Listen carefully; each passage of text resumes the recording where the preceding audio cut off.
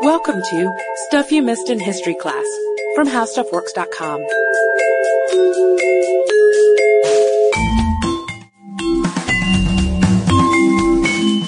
Hello and welcome to the podcast. I'm Katie Lambert. And I'm Sarah Dowdy.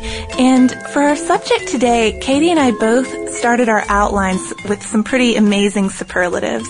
I had that our subject, the Taiping Rebellion, was the largest war of the 19th century. And I had read that it was the most important event in 19th century China. But the crazy thing is that neither of us had ever really heard anything about this. So it really is something we missed in history class. We definitely missed it. We just found out about it a few weeks ago when we did our podcast on the Opium War. And those are pretty amazing figures, aren't they? Right. 20 million dead in the Taiping Rebellion. Which we both thought must be a mistake when we first read it, too. We looked, okay, I gotta get another source for this. 20 million is way too many people, right? But it's what everybody has. And this rebellion changed the Qing dynasty, which began in 1644, forever, and also the imperial system. So it's a pretty big deal. Yeah. And fortunately for us and for our story, something that ends up so broad and so important starts with one man. And this man's name is Hung Xiu-Chuan, and let me go ahead and say that I have no idea if I said that correctly or not, but as most of you know, I do a wrap-up blog at the end of the week every single Friday talking about the podcast that published this week. So if you'd like to learn more about it and see how these things are actually spelled, please check out the blog. Hung was a poor farm boy whose biggest hope was to pass the civil service examinations and get a good post somewhere in Canton. And these were a huge deal. You first passed the qualifying exams in your section. And then he passed that part. Right, he did. And then you went to Canton for the state exam, and thousands of people showed up, but only a few would make it. And this, if you passed, it would change your class and your entire future. Basically everything is hanging off of this one exam for poor young Hung, and he fails it 4 times. Yes, again and again and again. So his dreams are thwarted forevermore. But after one of his failures, he meets a Christian missionary and starts reading religious texts. Yeah, he reads the tract of an early Chinese Christian, Ling Afa. And when he reads the tract, he remembers a dream that he had several years before, and everything sort of comes together for Hung. He had dreamt that he was the son of God, not Jesus, actually Jesus' younger brother, and he's been ordered to establish the kingdom of God on earth. Right, and he has to get rid of the demon Manchus and reform China. So it's not only a religious goal, it's also somewhat of a political goal. And when Hung discovers the Christian tracts and Christianity, he starts to feel that the Confucian classics, which, of course, he's been studying for 20 years trying to pass the civil service exam, seem vain and they seem what's wrong with China. And the Christian tracts seem like they give him something to do, and that evil is around us and it can be slayed and he can be the one to do it. So his friend, Feng Yunshan, hears his ideas and thinks they're pretty good and sets up a religious group called the God Worshippers Society with a bunch of poor peasants in the Guangxi province. And around 1847, Hung, Feng, and the worshippers all come together. And in 1850, Hung becomes the leader of the rebellion. And by January 1st, 1851, they've started a new dynasty called the Taiping Tiango, which is the heavenly kingdom of great peace. And Hong would be in charge as the Tianwang, or the heavenly king of this new dynasty for China. Right, and their shining beginning is when they capture Nanjing in March of 1853, which they renamed Tianjin, their heavenly capital. So this is pretty crazy. This rebellion starts off as a bunch of raggedy, poor peasants and ends up being more than 1 million disciplined, religious, fanatic soldiers. And their style is just to pick people up as they go along. And, why are people so into it? What do they have to offer? What are they all about? Well, their beliefs were a mix of Christianity and the classical Chinese religion. And the Taipings were more of the Old Testament type The Christians. wrathful God. Right. Beware thy wrathful God. And, someone who required obedience and in general had a bit of a temper if you're up on your Old Testament stories. They were pretty puritanical, actually. Yeah, they were anti-prostitution, foot binding, slavery, opium smoking, adultery, gambling, tobacco, arranged marriage, idol worship, and alcohol. So they really weren't kidding around. But on the more progressive front, they deemed men and women equal, and they wanted to simplify the Chinese language, and they believed that all property would be held in common, which that's a little foreboding for what's to come later in China. It's an interesting predecessor here. And they believed in the equal distribution of land. Right, a primitive communism. Sort of communism. And they also, again, were anti-Manchu, wanted to get rid of the entire imperial system, and wanted a restoration to the old ways in some respects. So we should probably talk a little bit about the Manchus. Yeah, the Manchu emperors had been in power for centuries with the Qing dynasty. And the Qings had overturned the Mings, who were sort of regarded as the classic Chinese dynasty. But the Manchus lasted so long because they maintained control over all aspects of the bureaucracy. They put Manchus in all the key positions. And we should say, too, the Manchus are a minority in China. Right. So a lot of the Chinese are seeing them as foreign emperors almost. But I think the bureaucratic aspect is interesting here, considering that Hung couldn't become a bureaucrat. He couldn't pass his examination, and he ends up this enemy of the Manchus. But by the 1850s, the formerly impressive military of the Manchus and strong emperors have weakened, and they've lost the Opium War, which, right. They're held responsible for caving into the West, but as we learned in our earlier podcast, there wasn't much that could be done about that. No, but the Chinese were, again, very unhappy that the Treaty of Nanjing had been signed and felt that the Qing dynasty had given in. So there was plenty of opportunity for secret societies in the 1850s, not just these guys. When the rebellion had swept some of them up with the Taipings, if they were even remotely anti-Qing, the Nian Rebellion was also going on from around 1851 or 1853 to 1868. So the Qing dynasty is fighting more than one rebellion at the same time.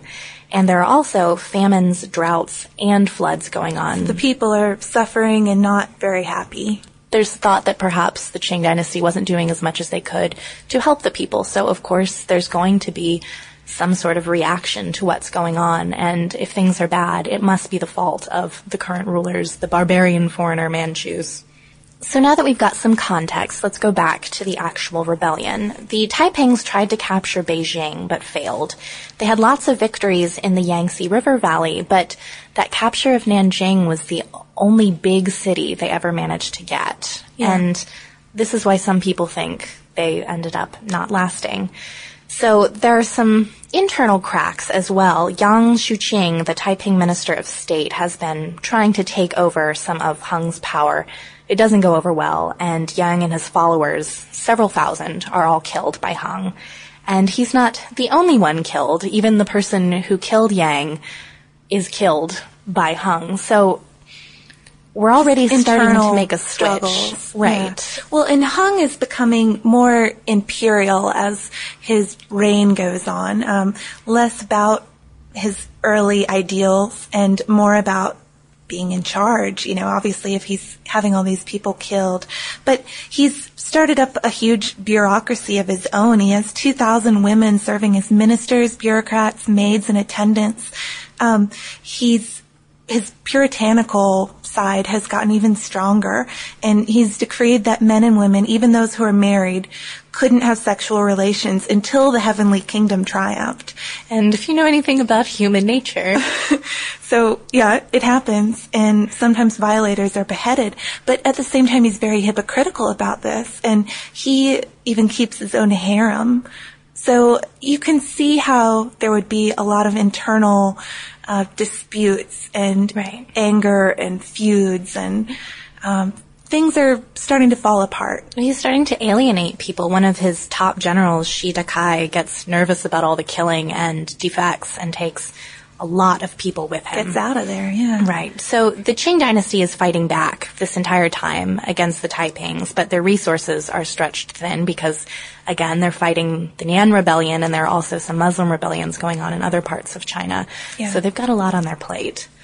And at some point around this time, some accounts have Hung stepping back from leadership altogether. So he's around the harem time. Right. He's not doing the administrative stuff anymore. So you've lost that, that one charismatic leader. Right. To center your focus on. Actually had the vision from God. Exactly. Which is inspiring everyone. So he's just, gone and taken a seat, gonna step back a little bit. Yeah. And in 1860, the Taipings try to take Shanghai, but again, that doesn't work. This big city takeovers are just not happening for them. Interestingly, they're thwarted by an American, Frederick Townsend Ward, and his army of foreign mercenaries. And the West is not pleased that Ward is getting involved in this. They want to be neutral and just maintain their trading interests, right, because that's what the West is interested in, selling opium and keeping those Chinese ports open. So they're trying to stay neutral, and the British actually arrest Ward for getting mixed up in stay out of it. Local politics. But he gets away, and he ends up setting up the Ever Victorious Army, which was Chinese troops, but Western officers in arms. So they were Western trained, but using Chinese people. And when he died, Charles George, known as Chinese, Gordon, took over. And a side note, Gordon is really interesting. I might want to do a totally separate podcast on him. He ends up being killed in Khartoum by Mahdists. And governor of Sudan. Right. It's all over the world it's here. Pretty cool. So if the Qing dynasty collapsed, foreign trade might go with it. The British have just fought the Opium War and have secured those ports and everything, and they don't want a regime change. So the West becomes anti-Taiping. Right, because they're so anti-foreign against the Manchus, they think, well, they'll probably be even more anti-foreigner with Americans and the British. Well, and the Taiping are adamantly anti-opium, too. Right, so it's really not going to work out with that whole selling opium thing. And there are some other outside forces that are coming in here, because usually the gentry would get behind a successful rebellion. But since the Taipings were so anti-Confucianism, a lot of them felt like they were being threatened as well. The Chinese gentry classes and the scholars, and not the peasants. So they come together under a man named Zhang Guofan, a Chinese official in the Qing government. And he puts together a Hunan army, courtesy of their own local taxes, and surrounds Nanjing. And by this time, Hung is sick and refuses to leave Nanjing or to escape. And he kills himself, or perhaps dies of food poisoning, in June of 1864. But before he dies, he makes his teenage son the Tian Wang, or the Heavenly King. Which, again, he has a teenage son, but weren't people not supposed to be He was supposed to be waiting for the Heavenly Kingdom there. I don't think he waited. So Nanjing falls from the Taiping in July of 1864, and 100,000 Taiping preferred death to being captured. Yeah, they were offered amnesty if they repented, but nobody did it, basically. A lot of them would kill themselves by fire or just die at the hands of the imperial army. Rather than renounce their beliefs. So in this way, Zheng saved the imperial regime from total collapse, although since his success gave more power to the Han Chinese elite. The gentry? Right. It weakened the Qing dynasty, after all, even more. Huh. So the Manchus win, but they give in to so much to win that it's sort of an empty victory for them. And the rebellion didn't even really end then. Skirmishes went on for years and years. The Taiping did not want to fall, and the government was trying to squash them for quite a while afterward. So they didn't want to fall, but they basically do. So why does that happen? There's not really much consensus on this, and it might have been because because of their religious beliefs and because they were against Confucianism. And a lot of people consider that religion integral to being Chinese. Right. And then also on the religion side of it, people might have objected to having a theocracy. Some of it could have been because they alienated so many people with those really radical social reforms. And they also didn't really have a stable base. You know, they only had that one big city that they'd gotten, but when they got there, they never consolidated power in an effective way. Yeah, the ragtag way that they formed isn't the most long-lasting model. No. And they also had so much internal feuding. Hung changed so much. There was corruption of his own beliefs. And then also the West came in on the side of the West Qing. involvement, yeah, that certainly turns the cards for them. We put our money where we needed it. But of course, aspects of the rebellion last for decades after, and a lot of people do see a form of primitive communism in the whole Taiping rebellion. There are even some interesting comparisons between Hung and Mao, both inspired by these outside Western ideas, Christianity, or in Mao's case, by Marx, and setting up utopian communities in remote areas and governing very strictly.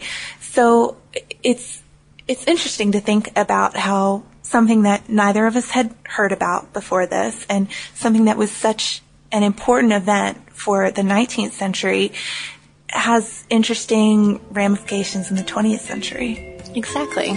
Well, I think that about wraps it up for today, but if you'd like to learn more about how communism works, check out our article, and also check out the blog if you get a chance on our homepage at www.howstuffworks.com. For more on this and thousands of other topics, visit howstuffworks.com. Let us know what you think. Send an email to podcast@howstuffworks.com. And be sure to check out the Stuff You Missed in History Class blog on the howstuffworks.com homepage.